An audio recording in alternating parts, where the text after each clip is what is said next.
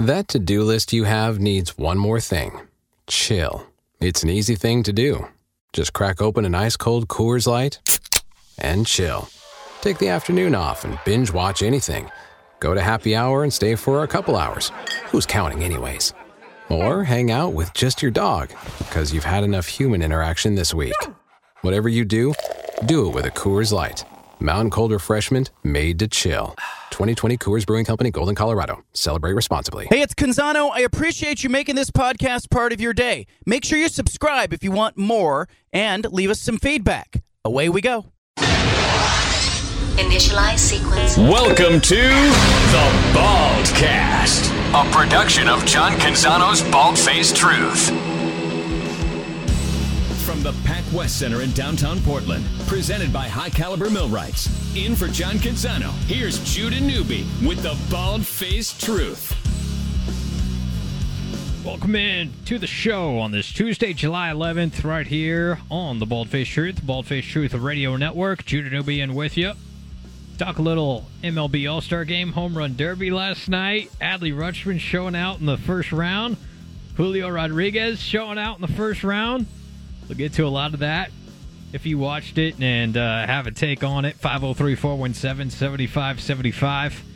We'll be joined by Nick Krupke, friend from KPTV, Fox 12 Oregon. He's been just awesome with his coverage from up in Seattle during MLB All-Star Week, including the draft. We had a local name go in the draft on Sunday night in Noble Meyer from Jesuit, plus Adley taking center stage in the Home Run Derby. He'll also be playing in the All-Star Game tonight. Julio doing his thing, and just what the overall atmosphere is in Seattle right now at T-Mobile Park ahead of the third All-Star Game hosted there. Had one back in, I think, 78, 79, right around there. And, of course, 2001, Ichiro's rookie year, winning MVP honors, hosting the All-Star Game, winning 116 games. That is one of the more iconic years in baseball history and certainly Seattle Mariner history. So we'll catch up with Nick Krupke coming up in our next segment and just get the vibes and atmosphere of what it's been like up in T-Mobile Park in Seattle. And just driving into work today, it just feels like, man, beautiful, beautiful atmosphere, beautiful day in Portland, the Willamette Valley. Can Big League Baseball make it to this market one day?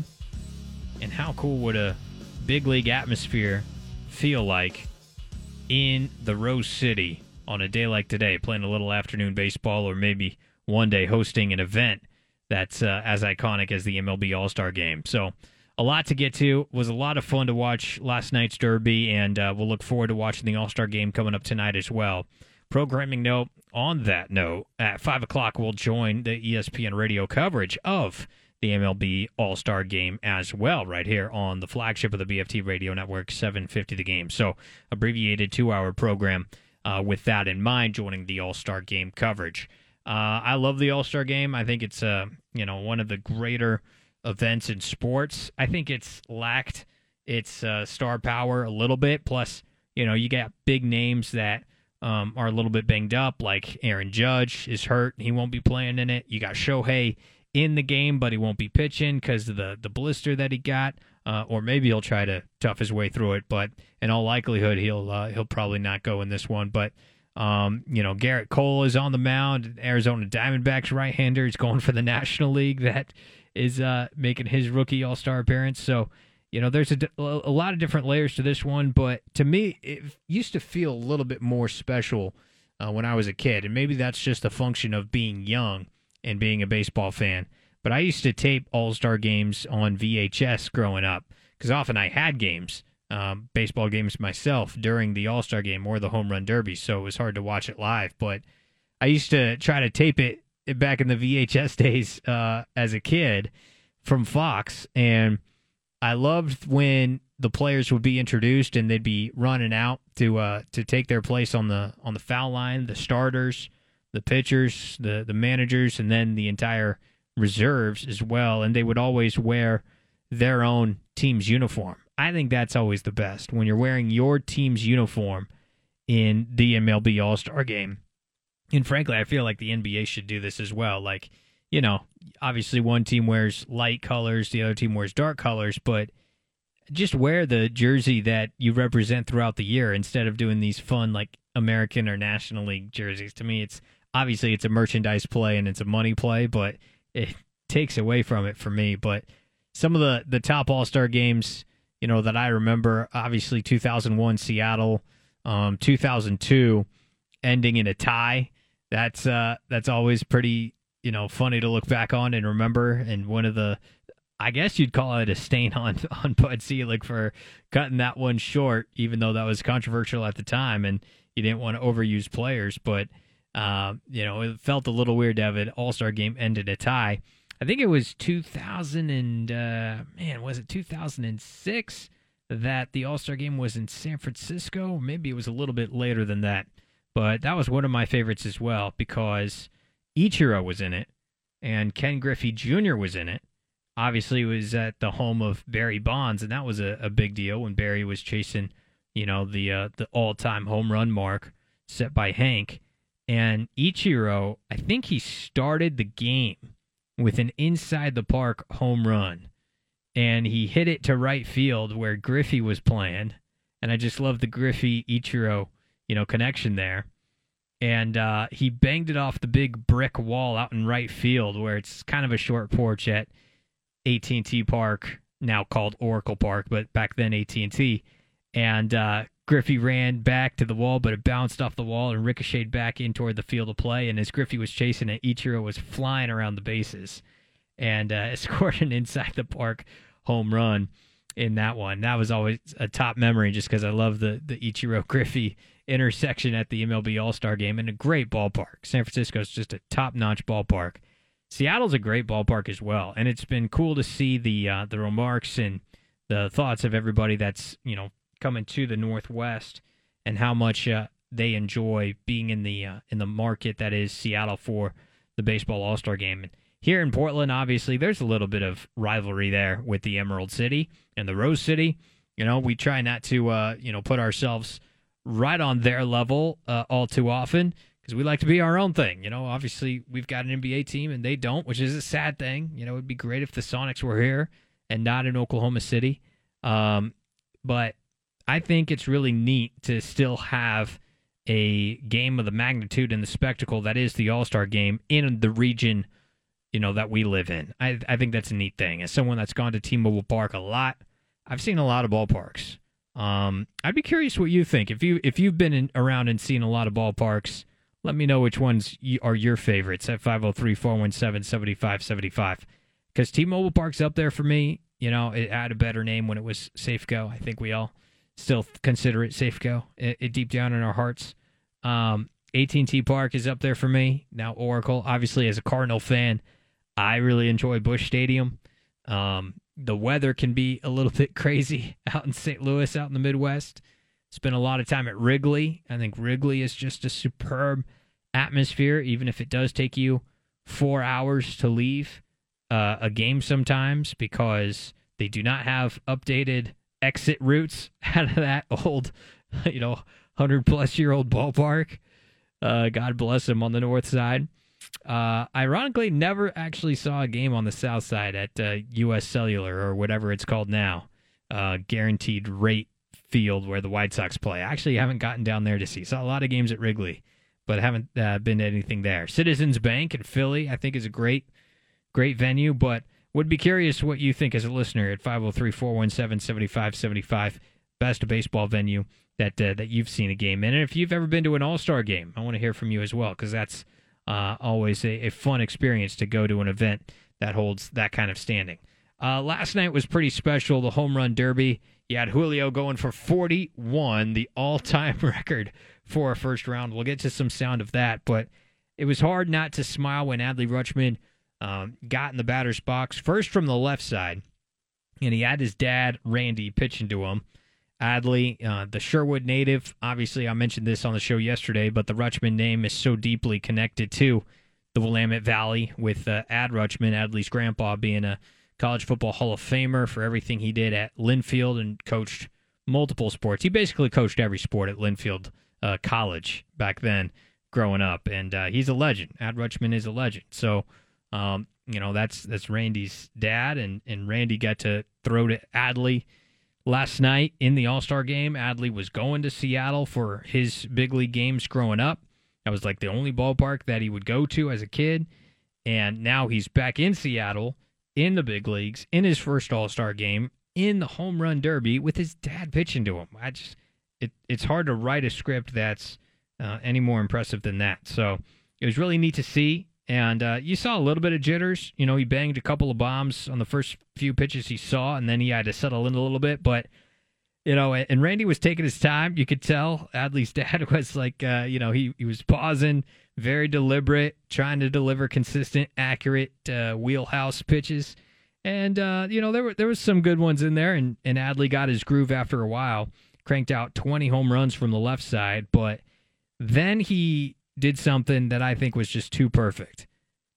He took a moment, and before his 30 seconds of bonus time, he switched from the left to the right side, which, who does that in a home run derby, right? I mean, it's great showmanship, which is really what the event is all about. It'd be one thing just to switch from the left to the right, just as a lighthearted joke, just to say, hey, yeah, I can do this. Well, he ended up clobbering the baseball from the right-hand side of the plate, which is allegedly his less power side.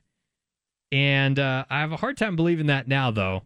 Just listening to how Carl Ravitch was calling it for ESPN when Rutsch switched from the left to the right side. In Major League Baseball. And how about this? No way. Adley Rutschman will go from the right side. He just blasted 21. The switch hitter turns around. Start showing off. First one goes. Start showing off. Que clase Lucille.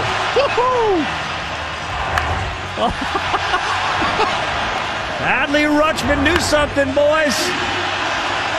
He should get double points for this. Is he 6 for 6?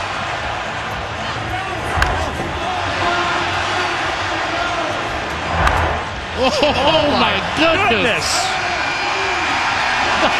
That one did not go. Rutschman.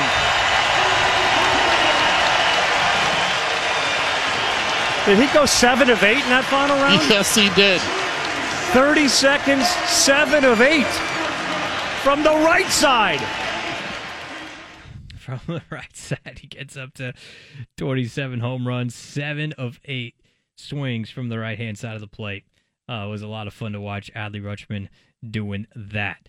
Nick Krupke will join us with his thoughts on what it was like covering this MLB All-Star Week up in Seattle. He'll be coming up in about 10 minutes' time or so as well. We'll also be joined in hour number 2 by Dave Deckard, who's the managing editor at Blazers Edge. Talk to him about his thoughts on the latest with the Damian Lillard trade request, the timeline, how Joe Cronin is coming across, how to place this in historical context. All of that. That's going to be coming up at about 4:25 here on the show, as well as we take you up to 5 o'clock. And there's still a little bit more to button up from yesterday's show that included, Joe Cronin's Monday afternoon press conference in Vegas. And what still kind of strikes me today, and maybe, I'm a little bit naive to this as well, but I came away feeling refreshed by Cronin's taking responsibility and taking accountability publicly for failing to build around Damian Lillard. Now, whether or not that acknowledgement was genuine, I'll believe him. I believe that it was a genuine comment. What I think Cronin is better at than I maybe initially gave him credit for is his ability to, I'm going to do it, bifurcate what he says publicly and what he actually feels deep down in his core in his heart as a general manager. What he says publicly is, we're going to try to build a contending roster around Damian Lillard. And he reinforces this publicly over and over and over and over and over again. He says he tried to do it, that there were a lot of different deals in the works, even past July 1st.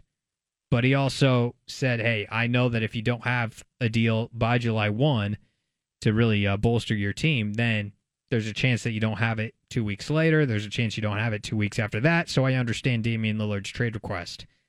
So I think Cronin is doing a better job than I probably thought he was capable of, coming out publicly to the media, to the fan base, and pitching one idea. And I'm not saying he's disingenuous, but I think he's just fine where he's at right now. Like, he took accountability yesterday, said, I failed Damian Lillard. I think one of the reasons that he felt comfortable saying that is, one, it makes him look good. And two, he's not all that disappointed at how it's turned out. Because deep down, what he really wants to do is rebuild this team from the ground up, which is what he's been doing. This is what Brian Windhorst has been referred to as the quiet rebuild. It's not the quiet quitting, it's been the quiet rebuild. Like, Cronin's been committed to this path for over a year now. And I think he's been saying we want to build around Damian Lillard, and then he was unable to do so. And instead of making excuses, he said, that's my fault. But I think one of the reasons it was easy to admit that fault is because he is just fine with where it's at. I don't think Cronin had any actual vested personal interest in trying to build a winner around Damian Lillard. That sounds crazy to say, because most GMs, their job would be on the line if their superstar became unhappy. But Cronin does not have that, professional pressure. Jody Allen, Bert Kolde, they're in no position to make a change at general manager. Sounds like they trust Cronin, and Cronin comes across as pretty, authentic and believable. But he ultimately wants to go about doing his job, and I think what he wants to do most is rebuild this whole thing. And included in that is getting return assets back in a Damian Lillard trade. So with all that in mind, it was refreshing to hear Cronin take responsibility and take some accountability for failing to build a contending roster around Damian Lillard. But at the same time, I think it was a smart move because it makes him look good. But at the same time, I think that it was also easier to say because he's just fine with the final result. He's just fine with where he is at and where the Trailblazers are at right now, which is playing the waiting game, not rushing to anything, and eventually trading, arguably, their all-time greatest player in Damian Lillard. So we'll talk a little bit more with Dave Deckard about that in the final hour. 417-7575. It was jolting with the trade request, and this thing might take a while. Obviously, Joe said it could take months, and I actually like that. I'm just fine with this thing taking a little bit of time, because the worst thing that could happen is you pull the trigger on a Dame trade, you sacrifice return value, and you don't maximize your potential to rebuild. All of us in Portland, all we want is a halfway decent shot at competing in the Western Conference and trying to make the NBA Finals and maybe winning one. The only way to do that, really, is by absolutely crushing the draft, which it looks like you've got two pieces in there in Shaden and Scoot. Maybe three if you include Ann Fernie, but we'll see. But you got to crush it in the draft, probably with a big guy, is the next step with whatever draft pick you have next. And you want to have as many bites at the apple as you can. Damian Lillard doesn't give you those bites. His timeline doesn't fit. I think him leaving is just fine for the overall trajectory of the franchise, because the seeds that got us to this point were planted a long time ago. We'll continue to flesh that out as the show progresses. But up next, we'll get Nick Krupke on the phone from Fox 12 Oregon, KPTV sports anchor with our friends at Fox 12. He's been incredible with his coverage from Seattle of MLB All-Star Week, and Adley Rutschman in the Home Run Derby last night, the All-Star Game tonight, Julio doing his thing, a Jesuit prospect being taken in the top 10 of the MLB draft. We'll talk about it all with Nick Krupke. That's coming up next right here. Newbie and for Canzano on the Bald-Faced Truth and the BFT Radio Network. You've got a favorite All-Star Game memory. I'm curious what you think at 503-417-7575. Also, you can tweet at Judah Newby at 750 the game. Not sure if this is real or not, but I'm going to go ahead and bite. Seeing some news that a local name is gone in the MLB draft. 20th round. Football player being taken in the MLB draft, 20th round. Let me do a little bit of quick crack research just to make sure I got this right. I would give you a few guesses at who this might be, and I don't know that that you would get it unless you're dialed into these things. But he's a new player at Oregon State. He's DJ Uiagalelei. Just got drafted by the LA Dodgers. 20th round, 610th pick overall. How about that? Dodgers taking the 6'5", 240-pound DJU as a right-handed pitcher. Of course, DJ, he pitched at St. John Bosco and had a fastball that apparently topped out at like 95 miles an hour. So that's velo that will get on some people's radar. He's 22 years old. He hasn't played baseball in college at all, either at Clemson or Oregon State, although now... you know how good a program Oregon State is. Wouldn't that be... That is just funny to me that there's an Oregon State Beaver taken in the MLB draft that has never played baseball at Oregon State. It's a great program. And it's the quarterback of the football team. That's great. DJ completed 62% of his passes last year, 22 touchdowns, and 2,500 passing yards, added 545 rushing yards and 7 scores. I'm excited for Beaver football this year, and how about DJ Uiagalelei being taken with the 20th round by the LA Dodgers? So who would have had that on their bingo card? Beaver taken in the MLB draft that has never played baseball at Oregon State. That's good stuff. Nick Krupke of Fox 12 Oregon will join us coming up here shortly. We'll also talk to Dave Deckard about the Blazers situation. That'll be coming up in our second hour. But talk about DJ Uiagalelei, and that just gives me free reign to talk a little college football, which is, I'll never turn down that opportunity. You got the Beavers and week 1, San Jose State. Let's dial up their schedule, and I got a few thoughts on this. One is the Sunday afternoon opener on CBS on September 3rd. That will be just a few days before the Lions play the Chiefs Thursday night in the NFL opener. By the way, the Lions on opening night of the NFL schedule. What world are we living in? I got one of my buddies from college is a big Lions fan. He's from just outside of Detroit. And I was just telling him, I was like, dude, what world are we living in where the Detroit Lions are playing in the first game of the NFL season on national TV against Pat Mahomes? He's like, man, I don't know. Hell might be freezing over, but you got to take the Lions seriously, I guess. So Oregon State will be in this window at 12:30 Sunday, September 3rd. And I tell you what, man, they'll have the national attention. There won't be any other games going on at that time.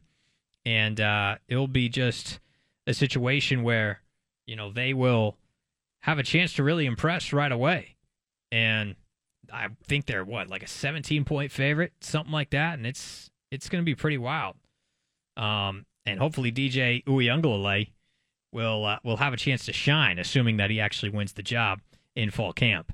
All right, as promised, we'll go out to the phone lines and talk to a friend of the show, sports anchor at KPTV, Fox 12 Oregon. He's been on the MLB All-Star Game and the weekly festivities, the home run derby last night, the draft. Had a local kid go in the MLB draft top 10. It's Nick Krupke joining us on the show. Nick, thanks for making time. How are you? Hey, Judah, sorry for missing the slot by 6 minutes. I was talking to Adley Rutschman. How is Adley doing? Well, he's as cool as a cucumber, man. I mean, can you imagine being 25, having looks like that and the swing like that from both sides of the plate? Kid's living the dream, man. And it's so cool that he was here in 2006, about 8 years old. He won a hit, pitch, and run contest. His sister told me he was barfing the night before. He's a gamer. Mom told us that one time he broke his collarbone. He said, but Mom, I was safe. What a great representative of Oregon baseball, certainly Oregon State, Sherwood, the whole thing, man. And for this game to be here, his first time in the All-Star game here in Seattle, wow, awesome stuff, Judah. What was going through your mind when you saw him switch sides of the plate and then absolutely crush baseballs from the right side? Yeah, well, we talked to Randy before when he was getting loose and kind of let the cat out of the bag, and we were like, what's he going to hit from, left or right, right? I mean, how cool is that? I mean, sidebar, can we do away with the way they set up the home run derby and the pairings? Let the top 4 hitters, move on, or what you want to do. That's a goofy way to do it. But anyway, for him to set a record like that, the most switch hitting home runs in a derby, man, I mean, that's a pretty sweet number, too, that who knows when somebody touches that, but this will be the first of many All-Star games for Adley, and just a great, caring kid that's got bigger and better things on this horizon. There's already been so many great ones already, and there's just so many cool connections in this game here. It's very Pacific Northwest. Talk to Brian Hunter, too, who you know, graduated from Fort Vancouver, played 10 years in the Bigs, a year here at the Mariners in '99, good friend of Griffey, and coaches baseball with his brother right now at Union High with the Titans in Vancouver. And he played against Dusty Baker, and Dusty said, hey, Brian, want to come up and throw BP to the AL All-Stars? Brian was here, so I'm here to tell you he never got a pitch to the guys because Scott Service jumped him in the BP line, and Hunter didn't get a throw. Oh my gosh, that's awesome. See, this is the stuff you've gotten all these videos. You've been prolific churning out the content. It's one of the reasons I wanted to get you on, because of all these cool angles. What's it been like for you trying to keep up with all the different video content and all the interviews that are available in Seattle right now? That's what keeps us in business, man. The other cool part of it too is, Paul Wilson, his dad Trevor, graduated from Oregon State, played about 10 years in the Bigs, Giants and the Angels his last season. His kid, Paul, 18 years old, just graduated from Lake Ridge. He goes 3rd round to the Detroit Tigers, 76 overall yesterday in the draft. He's here today in uniform because the Dusty Baker connection. His dad, Trevor, played for him with the Giants. Paul is in uniform as the American League honorary bat boy. He was out there shagging balls with Shohei Ohtani one day after being drafted. I mean, can you imagine that? Can you imagine that? That's the life that Paul Wilson's living right now. That's awesome. Nick Krupke, KPTV, Fox 12 Oregon, joining us about 90 minutes from first pitch of the All-Star game. It sounds like the atmosphere is amazing. It's been looking great on television as well, Nick. How's it been actually seeing it in person this week? Well, the sky's the bluest blue you've ever seen in Seattle. That's the old song, right? I mean, you walk a block or two away from the stadium, and it looks like the worst of the reality we live in right now. But in the park, it looks pretty darn good. They've done what they can to clean things up around here in the south downtown area in Seattle and make it right. 3rd time here. Of course, it's been 22 years, which is hard to believe it's even been that long, but just top-notch stuff. I mean, the Mariners may not win a lot, but they do a lot of things right, and putting on events like this when they get the opportunity is certainly one of those good things that they do. It'd be cool if they run some more games. Yeah, no kidding. Well, I mean, hey, they were playing a little bit better right before the break. You mentioned Dusty Baker. Hey, maybe we can get them on Portland radio again sometime. You're always like, where's the Mariner game on? Oh, we can't get it. To that point, we got him back, Nick. It's you do? Oh, it's not every game, but we get most of the games. Oh, okay. So that Oh, well, that's good. Well, most is better than none. Most is definitely better than none. On that Mariner note, you had Julio Rodriguez doing his thing as well. 41 homers in a round. Wow. What was it like? What was the atmosphere like when Julio went nuts last night? I mean, the roof was already off, but the roof would have been blown off if not. I mean, can you imagine that? 41 home runs, that's what we're talking about. And the guy doesn't win, doesn't advance to the finals? Whatever, however it works out. Just super cool stuff, man. And he's, a growing legend here. I know he's a little slow out of the box. Now we're at the midway point in the season, so time to really pick it up, which he did the last week and a half or so. But just a bright young talent that this game certainly needs. There's 34 first-time All-Stars, Adley being one of them. Corbin Carroll from Seattle, of course, played about 42 games in the summer of 21 with those Hillsboro Hops. I'm seeing a sign right now, Freddie Freeman, Bo Bichette outside here.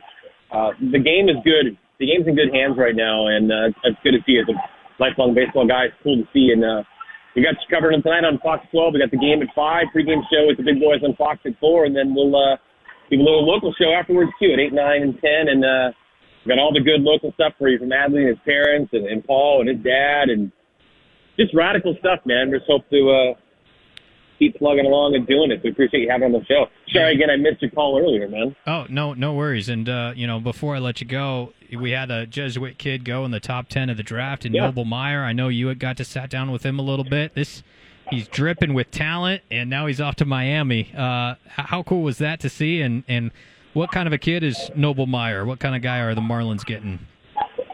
Really down to earth. I mean, obviously 6'5", throws 100 miles per hour. And what's cool there is that him and Paul righty lefty, about the same stature. They're best buddies since fourth grade. They live next door. They're great families, of course. They lived next door in West Lynn, and just the way they've come up and worked out together for them. They both wanted to go day one, ended up being day one, day two, first round, third round. But just super amazing stuff. And for Jesuit, you look at what Mick Abel was, a number 15 pick in that 2020, the COVID year when it was online. And, he's a fast mover, too. He was the Futures National League starting pitcher here on Saturday. Really cool stuff. It's just cool to see Oregon kids, Northwest kids doing well in their sport of choice in the fall along from high school. I mean, the first time I've ever heard Adley Rutschman's name was we were crunching for a Friday Night Light show, and somebody called and said, did you hear about the kid from Sherwood kicked a 63-yard field goal? Longest state history. And turned into be the local legend of Adley Rutschman. So it's just fun to cover kids from growing up to getting to be big boys and real men and doing well and being great members of society, just like Judah Newby. Oh, look at that. Look at that layup right there. How does Quintana get a day off, by the way? What happened? Doesn't he work? Well, I just was speaking to him a minute ago. He's out in the East Coast somewhere where there's a lot of weather, so he's trying to get his way back safe and sound. We're gonna get are we gonna get like the Oregon's gonna go to the Big Ten story tomorrow? It's imminent. Yeah, it's imminent. Okay. Hey, by the way, what's your take on John's the best. What's your take on the Dame stuff, Nick, as someone that's been covering this market a long time? What's the rush, right? I mean, I listened to Cronin last night. He's right. They hold the cards. What's the rush to make a trade? He may want it now, but they can't be put in that corner. There's no timeline to get it done. We'd all like to have it done and quick, but you got to get something positive back for contributors, real contributors now, and whatever kind of picks you're going to get too. So it's a bummer. It was imminent. It's a bummer it took this long. It's a bummer that it took 2 years of intentional losing to then lose Dame. Maybe hindsight, you go, well, maybe we should have pulled the plug a couple years ago, but that's hard to say too. But sports can just suck, right? I mean, if you're a fan, that just sucks. A guy that was so loyal to you and will no doubt be welcome back, and he's going to build a new home here. It's already being constructed. This will be part of his home, I think, forever. Always be welcome back. I hope it's not a real messy divorce and he can have some kind of proper closure that would make both sides happy. And I think that Joe will be able to do that. I mean, the real question for any Blazer fan is, who's running this team? What's the future going to be? Because they're not going to get anywhere with the leadership they have now. I think we all know that. We're waiting for that TV deal, the big windfall with the expansion. Soon enough, here in Seattle, seemingly Las Vegas. And then maybe Jody and Bert, they count their coins and go, okay, time to move on. Hey, Phil, what'd you want to offer? How about twice that? Exactly. That would expedite it. And he'd probably go, okay. Yeah, he would definitely do that. Any MLB to PDX, talk up there while you're covering the All-Star game? What do you think? No, I wish there was, but no. No. 5-6 years ago, of course, we got to see some movement. And I think that if there's really going to truly be some finalization of what Oakland's going to do, if they're going to Vegas, if Tampa's going to get a real stadium, that's been the real holdup, right? Once those two things get settled out, Major League Baseball is going to expand by two, just like the NBA. They all want their expansion fee money. It's going to happen. And it seems right now that it's going to be a West Coast team, got to have at least one. Salt Lake City is really a real threat to whatever Portland's trying to put on the table. But as we know, our beloved City of Roses has a lot more things to clean up before maybe that's top of mind. But it can also be hand in hand. And if that deal works out with the Lloyd Center and the whole construction and revitalization, of course, what Phil's doing as well, it can all be married together, and that's better for everybody, sports fan, non-sports fan, community, better. Let's get it going. That's what we're waiting for. That's really what we're waiting for, man. I know. And I heard Rob Manfred. And maybe your Timbers to start scoring some goals. Dude, you're telling me. You're telling me. No thanks. We've got a Wednesday restarted broadcast coming up Wednesday night. Second half at Colorado. So I'm going to tune in. Yeah, tune in for that. And then Diego Valeri goes into the Ring of Honor Saturday. So at least that's a bright note. Yeah, see you there. Tim Timberside, that's right. It's great to talk to you, Nick. Thanks for making time on a busy night. Enjoy the All-Star game. And where can viewers find your coverage tonight? we'll find you on Fox 12 and Fox 12 Plus right after the game. Appreciate it, Nick. Thank you. Love you, Judah. There he is, Nick Krupke. He's awesome. Awesome. Palpable energy, and, man, he's all over the place. Just prolific content. So I wanted to get him because, he's up there, and he's the one, crapping all the video and putting it out there and getting great stuff for Fox 12. And there is a lot of local angles to this All-Star game. And, Rutschman, I think, for me, is the biggest one. Obviously, the Mariners hosting it's a big deal. Julio being there is a big deal. Doing what he did in the Home Run Derby is awesome. But, for me as a McMinnville guy, first and foremost with the Rutschman name, having its reputation down there, and Adley doing his thing at Sherwood and at Oregon State and winning a national title and going number 1 overall. And now you look up and he's already thriving at the major league level. Gets to his first All-Star game, his first Derby, and it happens to be in the ballpark he used to visit as a kid. And he's got his dad throwing to him. So really appreciate Nick Krupke's insights on that. It just sounds like a lot going on in Seattle right now, which is as it should be. It should be a party and a celebration of baseball at one of baseball's most iconic venues. It's going to be a great setting and great synergy right there because the All-Star game being in Seattle is going to be broadcast on Fox 12 Oregon as well tonight with first pitch coming up just a little past 5 o'clock. And we'll have the radio coverage of it right here on 750 The Game. So we'll bounce to break. We'll come back. We'll talk a little bit more Blazers. We'll also do a big splash, and I've got some more Ducks and Beavs college football thoughts coming your way later on in the show as well. Newbie in for Canzano right here on the Bald Face Truth.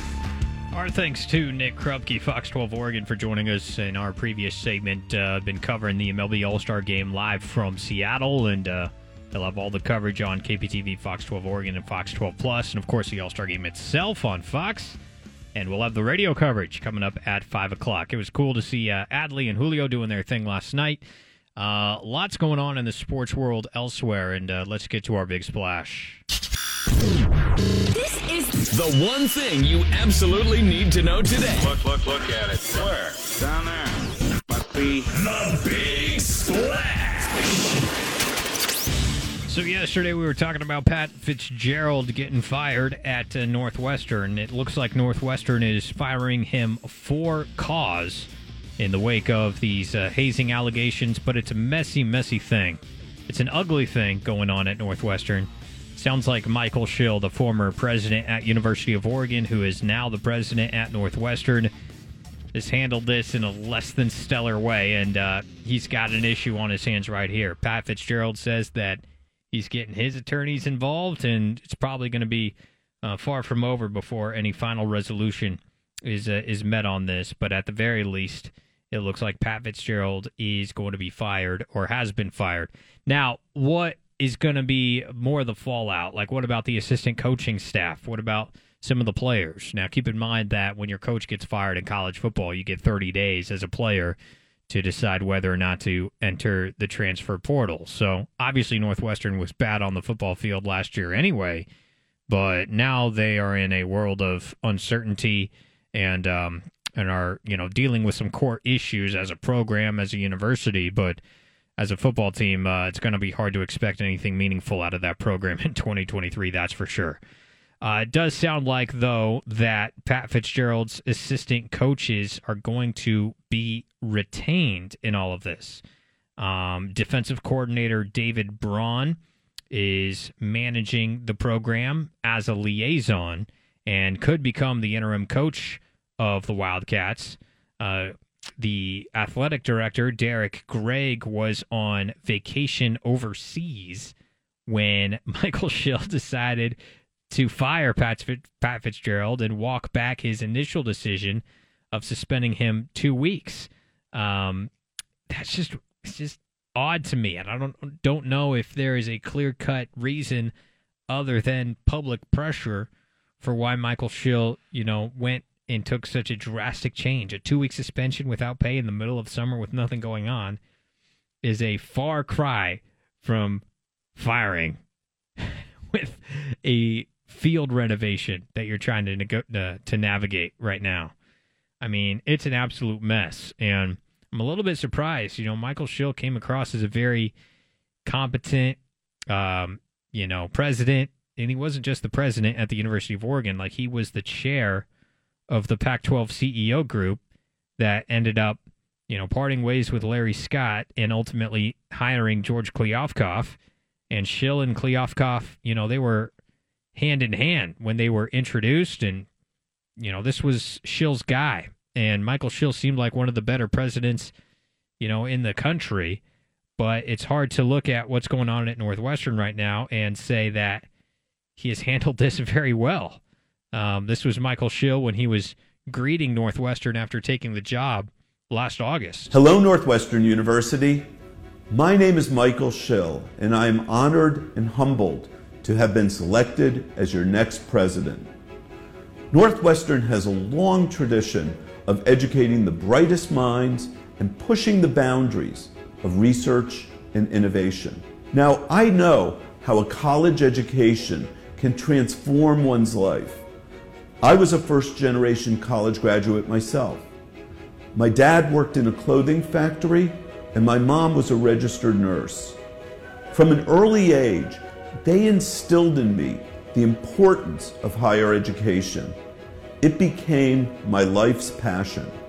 For the past 7 years, I've served as president of the University of Oregon.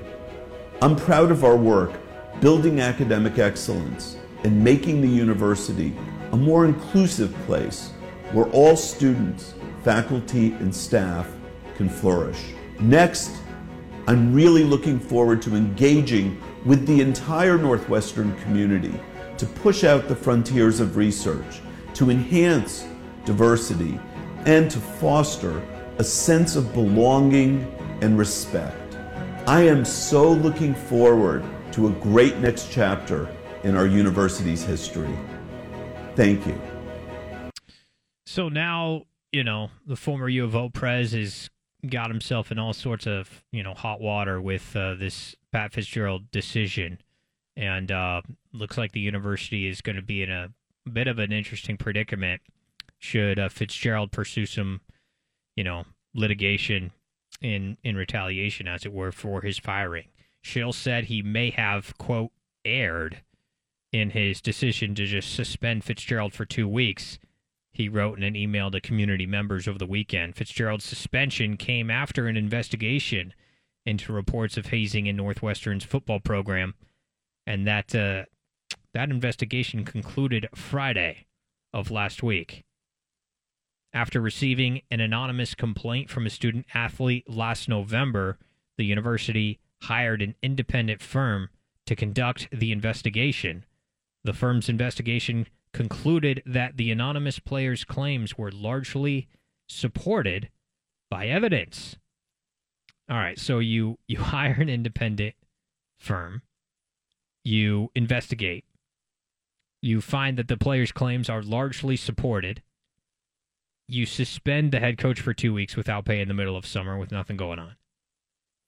There's public outcry, you fire the head coach. That doesn't come across as a beacon of competence. And it's just strange to me that Michael Schill would handle it, that way. Maybe it was an oversight on his part, but this is part of what it is to be a president at a university. And I don't recall anything, too disciplinary that he had to do as a president at Oregon with any head coach at Oregon.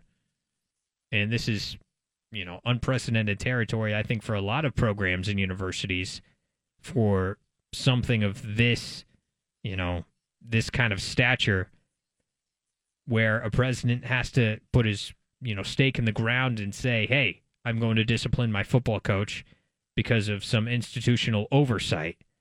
But it's a far cry from 2-week suspension in summer to getting fired. Like, I don't know, man. You've kind of set yourself up to, definitely for criticism, but you've kind of set yourself up for some litigation too. I've been listening to Adam Rittenberg at ESPN. He's been all over this, and he's kind of, Chicago-based as well, and he was on Chicago Sports Radio this afternoon. I used to spend some time at 670 The Score, WSCR, out in Chicago, and, he was on with those guys this afternoon and talking about it and was like, you know what, I don't entirely know how Michael Schill and Northwestern defends this move when they already made their decision based on the evidence. The evidence led them to a decision. That decision was 2-week suspension. There was no more evidence added to it. There was simply public outcry.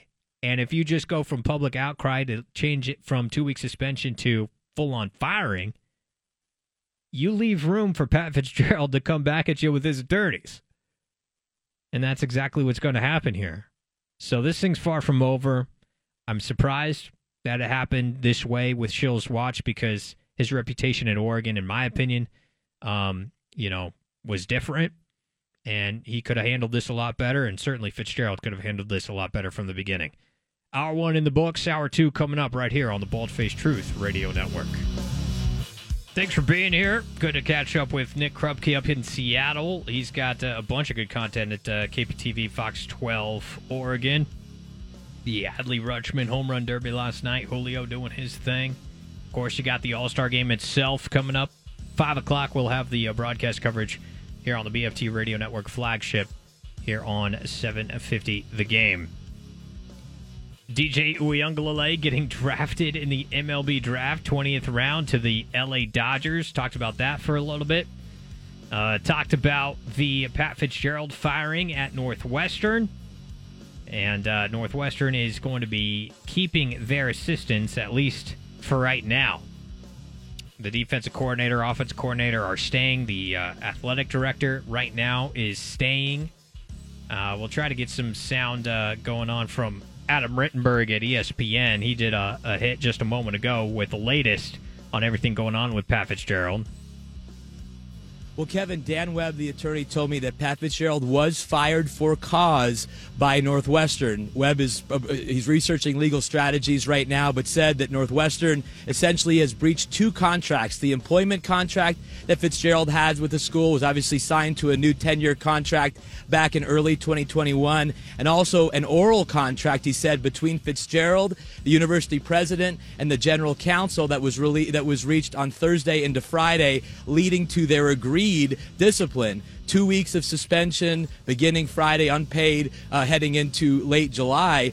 Webb telling me what has changed since then. There's no new information. Even the information that came out in the Daily Northwestern on Saturday was already relayed to the school's hand-picked attorney who handled the investigation into the hazing allegations involving Pat Fitzgerald. So Dan Webb, you're saying he's certainly open to some type of resolution, some type of agreement, but certainly they feel that this is wrongful termination if Northwestern is pursuing the for cause path of the firing.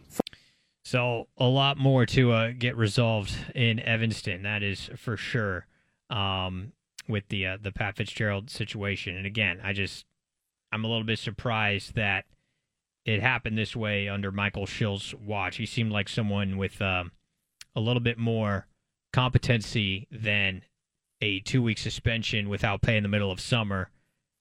And then before later, not only does he walk that back, he just goes full on firing of his head coach at Northwestern. Didn't think that he would handle it in that way. And it probably goes back to the 2-week suspension. Like that was the wrong decision in all likelihood. And it's what set him up for a little bit of criticism and open for some return litigation, possibly breach of contract, like you heard Adam Rittenberg mention just then. Joe Cronin talked to the media yesterday and was discussing where things stand with the possible timeline of trading Damian Lillard. And he made a little bit of waves saying, hey, it's going to take some time. We're not rushing into anything. I think what I've learned more than anything is patience is critical. Like, don't be reactive. Don't jump at things just to seemingly solve a problem. I think the teams that have ended up in the most positive situation post-trade have been the ones that have been really diligent and taken their time and not been impulsive, or, the teams that really kept their urgency under control. So I think that's how my approach has been with this and will be with this, is we're going to be patient. We're going to do what's best for our team. And we're going to see, how this lands. And if it takes months, it takes months. If it takes months, it takes months, and that's certainly like an intentional way of wording things if you're Joe Cronin, that's for sure. But I thought it was interesting, too. He wouldn't close the door completely on Damian Lillard maybe changing his mind. The goal's always to have Dame as a trailblazer. It always was and always will be. I mean, we wanted him to retire a trailblazer, so we're very open-minded to anytime Dame wants to be a part of us. And the fact that, hey, anything can happen in this league. I haven't lost hope just because I understand, this league is complicated and things change, very quickly. Sometimes, we gain more information. Sometimes things aren't what we thought they were. And it's just something that in this league we constantly have to stay nimble and adjust to changing circumstances. And I view it like that I don't know what the future holds. I don't know what will end up happening here. Just knowing that I won't be surprised if something different happens than we were originally expecting. And that's important. You want to be able to stay flexible with anything that, comes across the wire now that may have not come across the wire a couple of weeks ago. And when he says, this thing can take months, I don't know. I feel like a lot of people rolled their eyes and shrugged their shoulders and said, man, really? Just get it over with already. And I asked that question to the audience yesterday. Are you just done with it? You just call me when it's over? Let me know when Dame's in Miami and we can officially rebuild, and let me know what we get back? Or are you on the side of, I know our franchise player is probably on his way out the door, but it very much matters what we get back for this guy. We cannot come up short on return value. That puts the franchise in a bad position. They're already in a strong position to rebuild with Scoot and Shaden, but you can get an even better one with the return assets you get back for Damian Lillard. And you want adequate return value. You don't want to come up short. And basically, Sean Highkin was joining us yesterday on the show, and he was like, look, he basically said, without saying it, Joe Cronin did, that he wasn't taking that Miami package. Everybody's just riding in. This Dame to Miami is done. It's over with. And look, 90% chance, I think, that Dame goes to Miami. Maybe slightly less. I'll go 85. But the timing of making that happen and what it ultimately looks like in the get back for Portland, I think is still anybody's guess. This was Sean Highkin yesterday. Well, it's not outside the realm of possibility, and it's been done. Look at what happened a year ago. Kevin Durant very publicly requested a trade out of Brooklyn and went to the step of going to owners with the Nets with Joe Tsai and saying, either fire both Sean Marks and Steve Nash or trade me.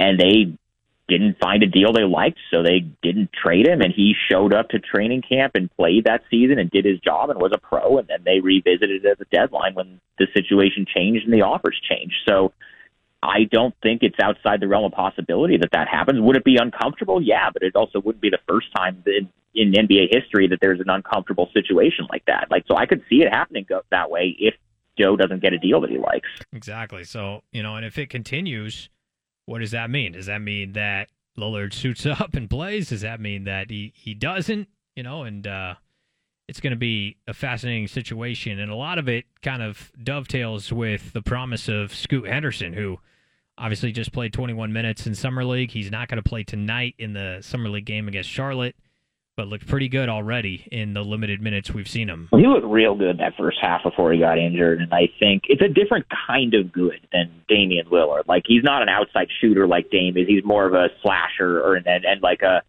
drive and kick type of guy, attacking the rim type of point guard. Is a different type of guy than Dame is, but it's really exciting. I mean, I see why the hype is what it was. I'll fully admit I did not watch a ton of G League Ignite games, but after seeing, and I know there's only so much you can read into the first, into one half of one Summer League game, or really any Summer League game, but I think I think there's a reason people are as excited about it as they are.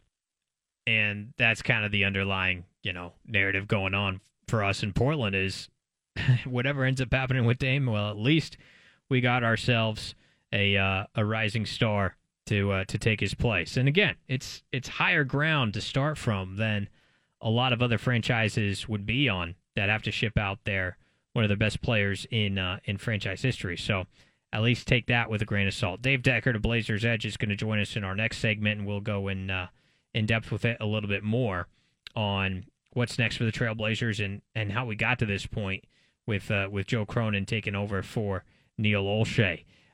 We caught up with Nick Krupke as well from Fox 12 Oregon. If you missed that, the podcast will be up soon, and he's got some live coverage on Fox of the MLB All-Star Game, which is coming up at 5 o'clock, and we'll have coverage of that right here on 750 The Game, the BFT Radio Network flagship. And look forward to that, man. And the MLB All-Star Game is one of those unique events that I think still plays pretty well on television and radio, whereas obviously the NFL doesn't know what it's doing with its All-Star product.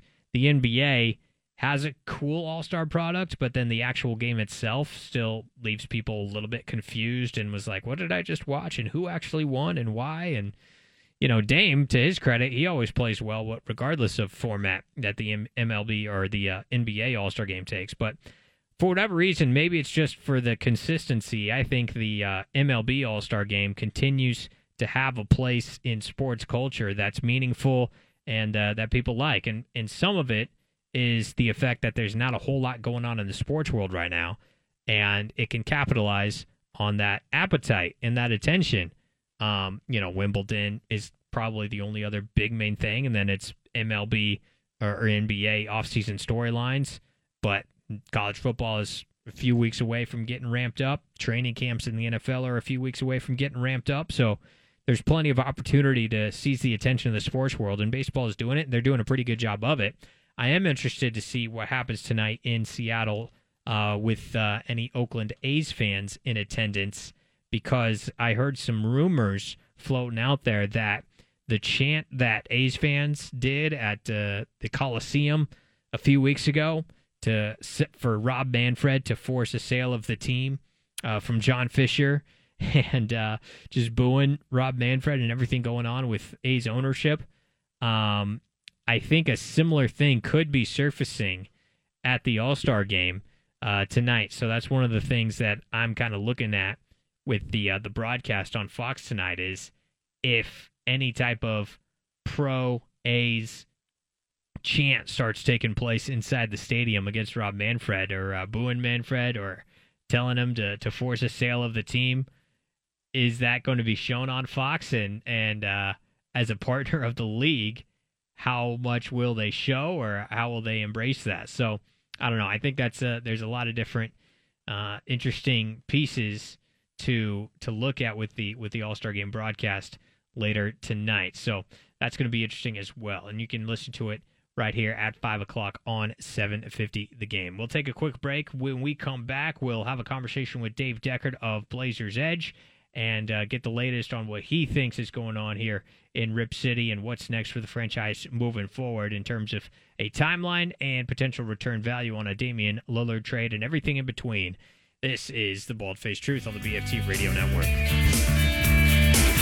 Beautiful, beautiful Tuesday here in Portland, Rose City, wherever you may be listening on the Bald-Faced Truth of the BFT Radio Network. Thanks for making time. We got All-Star Game coverage coming up at 5 o'clock here on the BFT Radio Network flagship, 750 The Game. But before we get there, I want to flesh out a little bit more Trailblazers conversation with Dave Deckard. He is a managing editor at Blazers Edge. Kind enough to join us. Dave, a lot to get to. Appreciate you making the time and talking a little Trailblazers with us.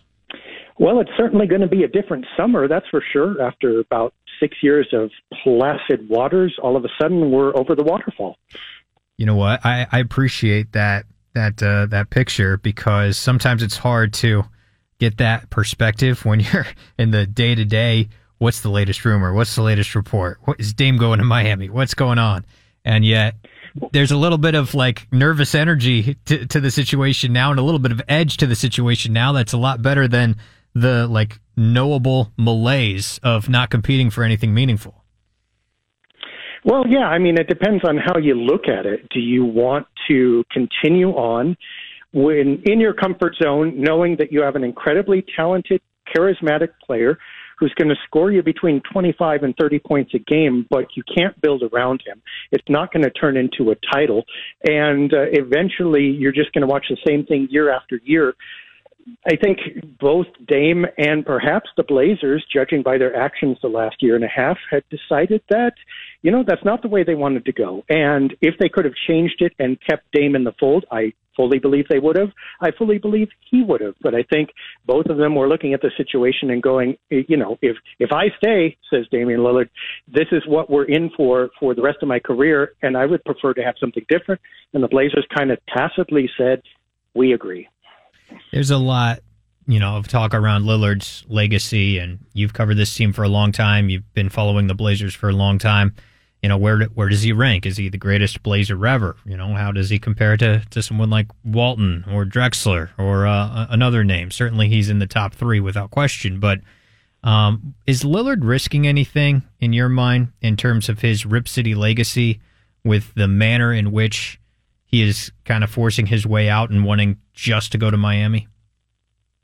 Not a bit. I mean, the only controversy is of the abstract kind. Well, the guy has a max contract. He signed an extension, and now he's demanding a trade. I think some people around the NBA are raising eyebrows about that, but it's the same way in which people say, wow, we should get those divorce laws changed because that seems unfair. That doesn't mean they think you shouldn't get divorced. They're perfectly okay with your spouse leaving. They just, in general, don't want that to happen to them or at large. That's the only sore spot in this. Other than that, the entire rest of the NBA is saying about time. Portland fans will probably be understanding. All Dame has to do is go and play somewhere else, and he's going to receive greater exposure and succeed. And you know what?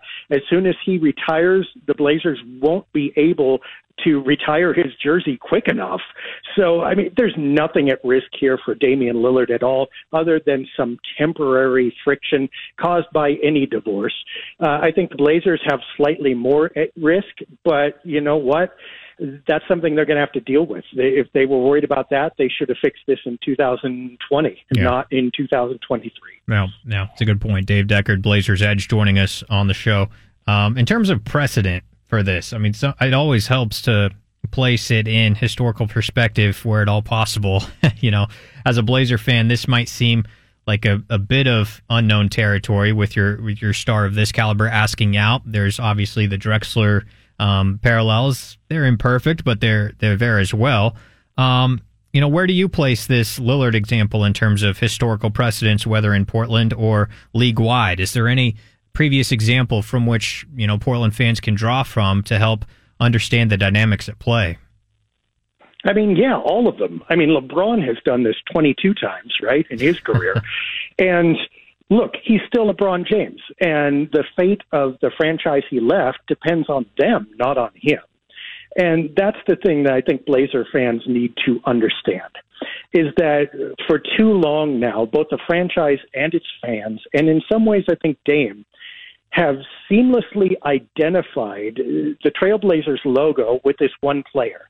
Now, they had the luxury of doing so because Dame was great and charismatic, but it was also a little bit sleight of hand because they weren't really succeeding in that time frame the way they wanted to, but putting the Dame veneer over all of that made it look good. So they were complicit. They went along with it, and they hitched their wagon to this one guy and said, we are all about him. In essence, we are nothing without him. They need to detach some of that.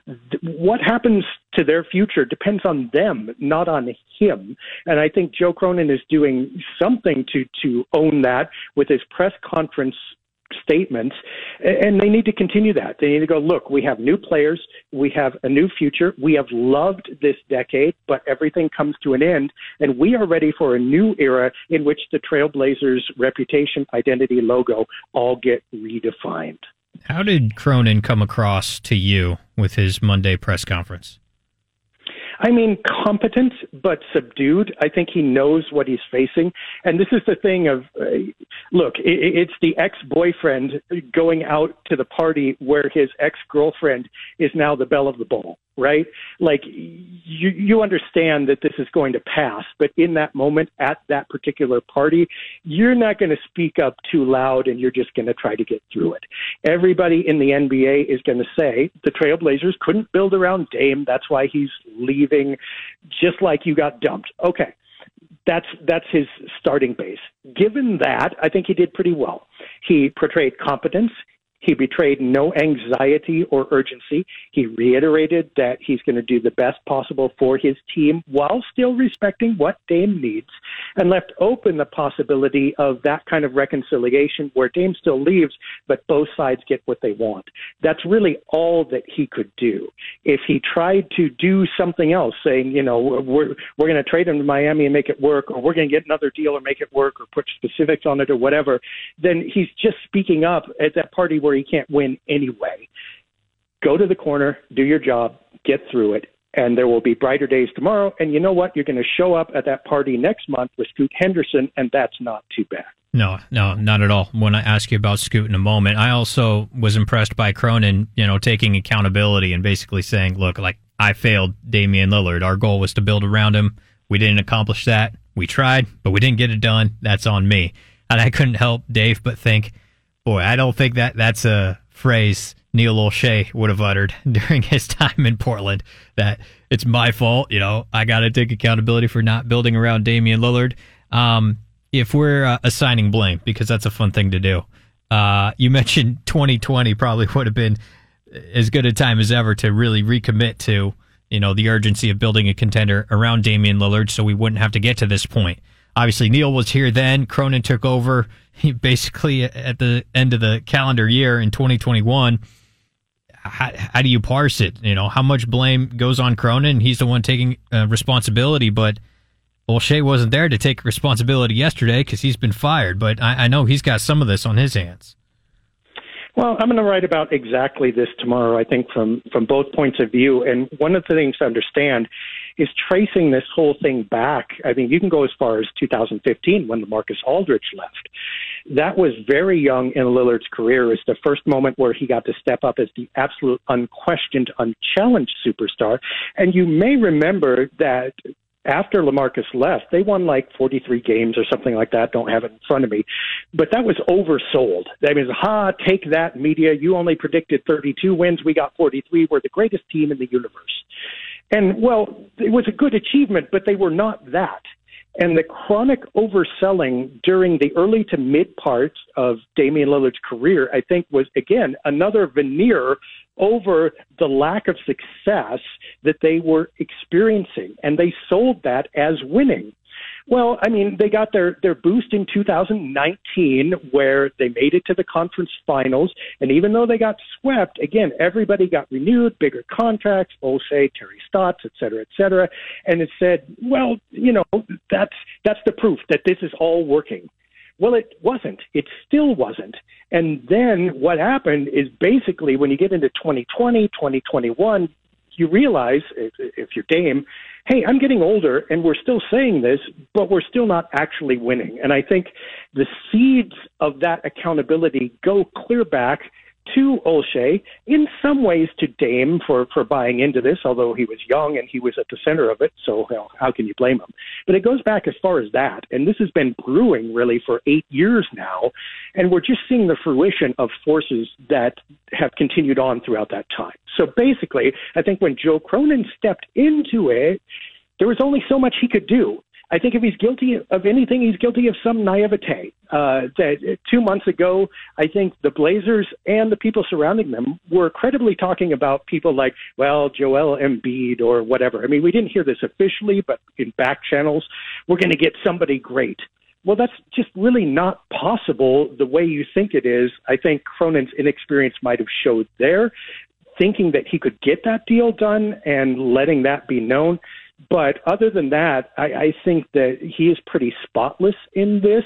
There wasn't much he could do but dismantle and hope. And at least when he dismantled, he hedged his bets. He got young players. And again, they ended up, luckily, with Scoot Henderson. I mean, Shaedon Sharp's not bad. They still have Anthony Simons. He's got a young core to start out with, at least out of this, instead of reinvesting in ancient forwards or aging forwards who were mediocre once more, like O'Shea did. And now we have to rebuild without Dame, and we have salary cap issues, and we have no talent. Dave Deckard, Blazers Edge, joining us. Scoot looks pretty good, Dave, and he's getting some rave reviews from some national pundits out there. What do you make of watching Scoot so far? Okay, so first there's going to be a learning curve, and especially without veterans on the team. So, look, he's not going to look as great right away as he did in his only summer league game. But the guy's built like a linebacker. We know this. And he's got a deadly combination of two other qualities. One is a first step where he can get that shoulder past you. And when he gets that shoulder past a defender, nobody is moving it. Okay, you can't bump him out of the way. That is exciting. The other thing is his confidence in his pull-up shot inside the arc. He's not going to be a good three-point shooter yet. He needs to develop that. But if he gets on that drive and the help comes, he can pull up and shoot a jump shot before the help arrives, which is really, really powerful. That makes him a multi-level, multifaceted offensive threat. That is super exciting because what's going to functionally end up happening is he's going to draw attention and he's going to have teammates open. The last thing we saw is he has an ability to pass, at least so far. And, if you set Shaedon Sharpe up with an open three, that's not bad. You can envision Jeremy Grant on the other side of the floor. That's not going to be bad either. So already you've got some synergy going on there. So for all those reasons, I think Blazer fans should be excited about Henderson. I think you got to give him a couple years to learn the point guard stuff. Also, he needs to develop that three-point shot in the modern NBA. But if he has time and he has that distance shot, I think he's going to be a very, very serviceable guard at minimum and probably an all-star before too long. Yeah, and that's the exciting thing for Blazers fans. Even before the Lillard trade, having Sharpe and Scoot, especially the way they look right now, young in their career, that's a pretty good place to start from with a rebuild regardless. But I'm eager to hear your thoughts on this, Dave. Even with that in mind, great foundation. What is the best case scenario with a Lillard deal moving forward, both in terms of timeline, before the season, during training camp, after the season starts, before the trade deadline? Like, when's the best time to get this deal? And I imagine that's quite tied to what the actual return package ultimately becomes. Yeah, I mean, look, short term, you would rather get it done sooner than later to remove the ambiguity and make everybody happy. But in the big picture, it doesn't matter. You can be completely agnostic as far as timing, whether it's now, 6 months from now, a year from now. What matters is the return. And that's the only thing that the Trailblazers can bank on in the future. I mean, the appeasing Dame is really nice, but that doesn't pay the bills a year from now. What they get back from that package does. So what you're really looking at, I think the primary return is simply going to be draft picks, and the more unprotected ones you have and the more that they are in the future, the Blazers can ladder right now. They have really young talent right now. They don't need more really young talent in 2024 necessarily. That's going to create a big bubble with no veterans to learn from. Everybody's too bunched up. If they can get more young talent in 2027 and then again in 2029, now the players now are like 3 or 4 years matured, and you get a layer underneath them and you get a layer underneath them 5, 6, 7 years down the road. Now you have a really exciting team, and that's what they're building toward. So I think those draft picks are going to be key. If they can also get a talented young player or two, especially maybe at the center position, that would be great. But I think that is secondary at this point.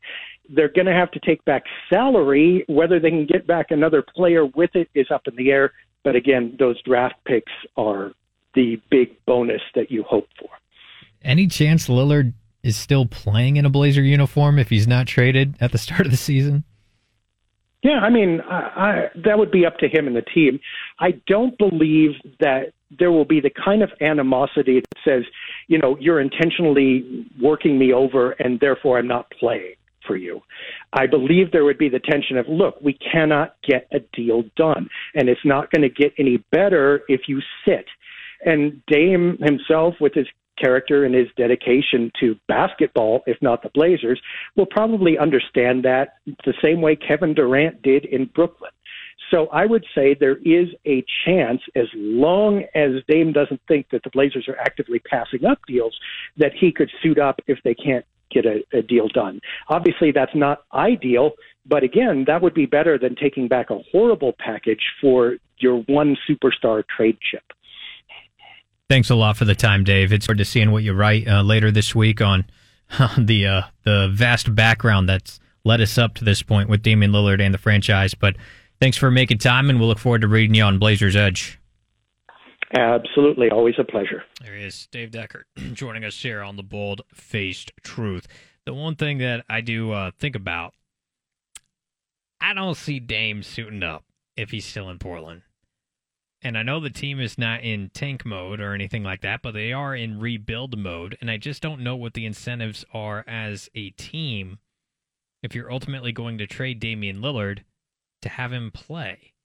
Now, I know that that's an agreed-upon mutually decision, and I've already stated that 90% sure he's going to get traded to Miami. I just don't know exactly when or how that's going to be executed, because it's not going to be the trade package that's been reportedly floated out there by Miami to this point. And as much as Aaron Goodwin was probably trying to strong-arm a Portland to Miami deal as soon as possible, as much as Pat Riley was probably trying to angle to do the same, and it was in Miami's best interest to make it happen ASAP, it's not in Portland's best interest. So if it takes months, it takes months. But if it takes months, I still don't see Dame playing. What if he gets hurt? Why risk that? Doesn't make sense to me. So settle in, Rip City. Settle in. We're in for a little bit longer of a ride than I think Pat Riley would want, but that's just the way I like it. We'll see what happens. We'll wrap up shop on the other side as we lead you up to All-Star Game coverage at 5 o'clock right here on The Bald-Faced Truth.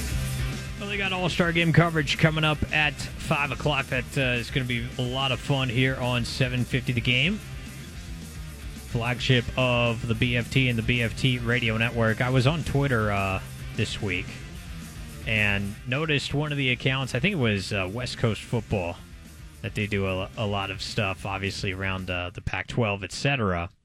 And they tweeted out one of the highlights of the Civil War from Beavs Ducks a while back. I want to say 07. I want to say it was the last time that the Beavs won in Autzen.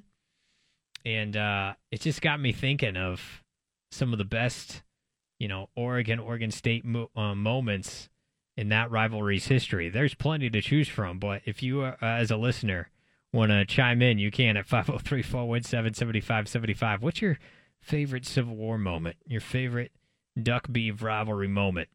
For Beaver fans, they might say it's that, fourth down stop of Oregon in double overtime in 2007 that ended up sealing the victory for Oregon State. And little did Beav fans know at the time, but that'd be the last time they won in Eugene for a long time. We're still going on that one. Could this be the year, by the way?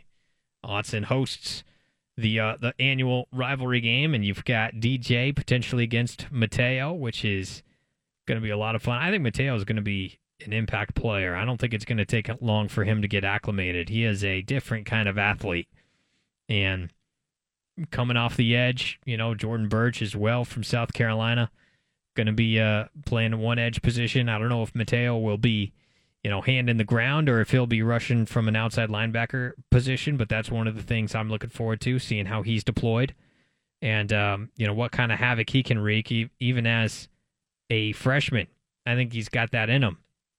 Also, if you're a college football fan, then you're probably going to get your hands on the Phil Steele magazine at some point. And if you're like me, you might be one of those guys that gets your hands on all sorts of different football magazines. Because I noticed, I was going through the Barnes & Noble the other day. That's where I get my Phil Steele every year, the Bridgeport Barnes & Noble. And I ran into like 2 or 3 different people that were doing the same thing I was doing, grabbing the Phil Steele. No, we weren't doing anything shady at the magazine section. It was just a bunch of, regular, normal dudes looking at magazines about college football, like normal dudes do. And I just looked at the guy next to me, and he had like this stack of Phil Steele magazines, and I said, dude, I've been waiting for this. He's like, me too. We just kind of had a moment where I was like, oh, okay, it's that time. And it always is right around this time of year. Yeah, middle of July.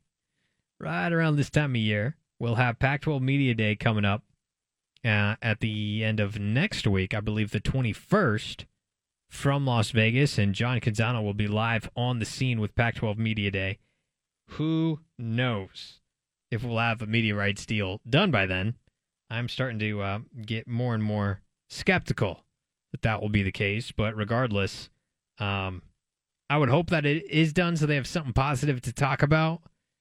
But it just feels like this thing's going to keep dragging itself on and on and on. And we're not going to get a final result until September. I mean, is there a chance that this goes into football season? I don't know which one I'm going to be more exhausted with. The Damian Lillard trade rumors that are going to potentially last months, or this ongoing Pac-12 media rights negotiation nonsense. Just get it done already, for everybody's sake. But I did get the Phil Steele magazine, got it in my hands right now, going through the Oregon pages, and just really excited about a few games on the schedule in particular. Obviously, week 2 at Texas Tech,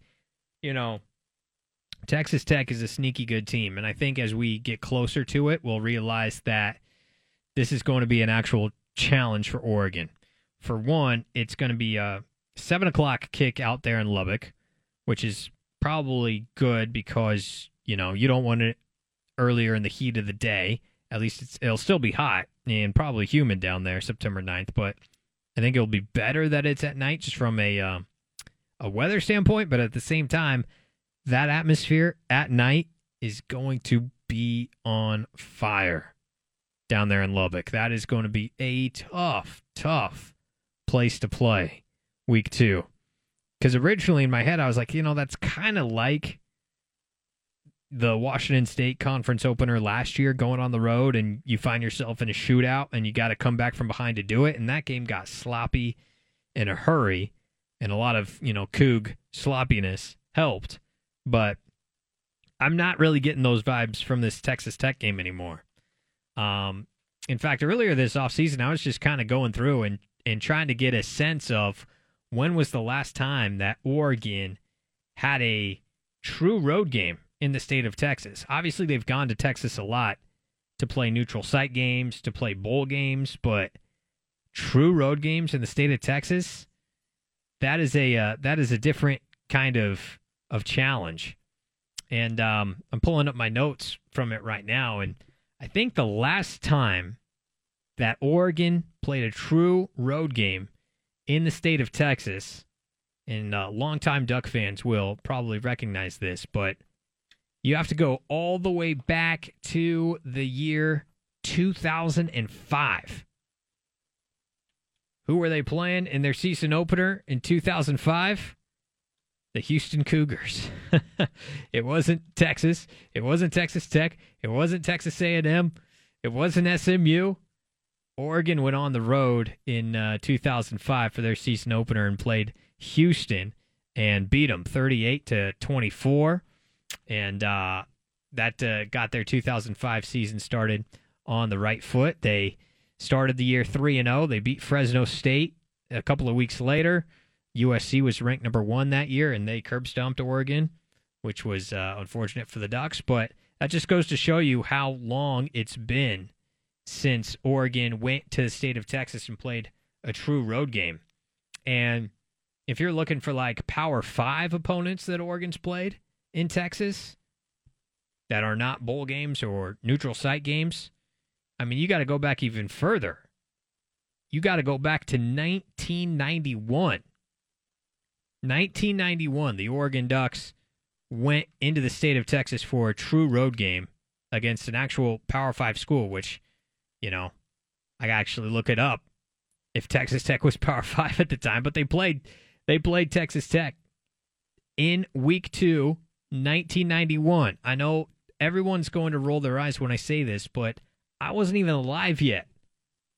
I wasn't even alive the last time Oregon played Texas Tech on the road in a true road game. They were in the Southwest Conference, so obviously Power 5 looks different now than the power conferences looked back then, but the Southwest Conference was a legit big-time conference, obviously.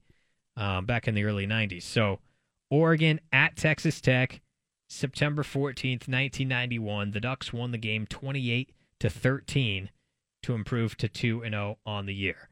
That was the last time Oregon's played a power conference opponent in a true road game in Texas. You know, there's a lot of Alamo Bowls in there.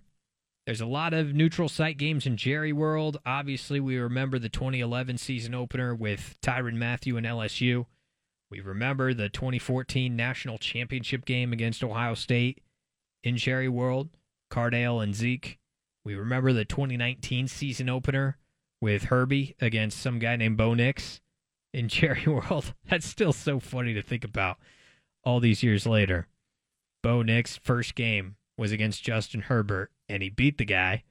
And now Herbie's doing his thing in the NFL, and he's already in year 4. And Bo is playing with Oregon for another season in 2023. It's just fascinating to see that all these years later. But, I mean, there's, 2005, Oregon at Houston. They played at UTEP in 1998. Yeah, that's right. You heard that right. The Oregon Ducks played a true road game at UTEP in 1998. Somebody get Mike Bellotti on the phone, figure out how that one got scheduled. Oregon at UTEP, 1998, week 2. 1991, we mentioned it. They played at Texas Tech.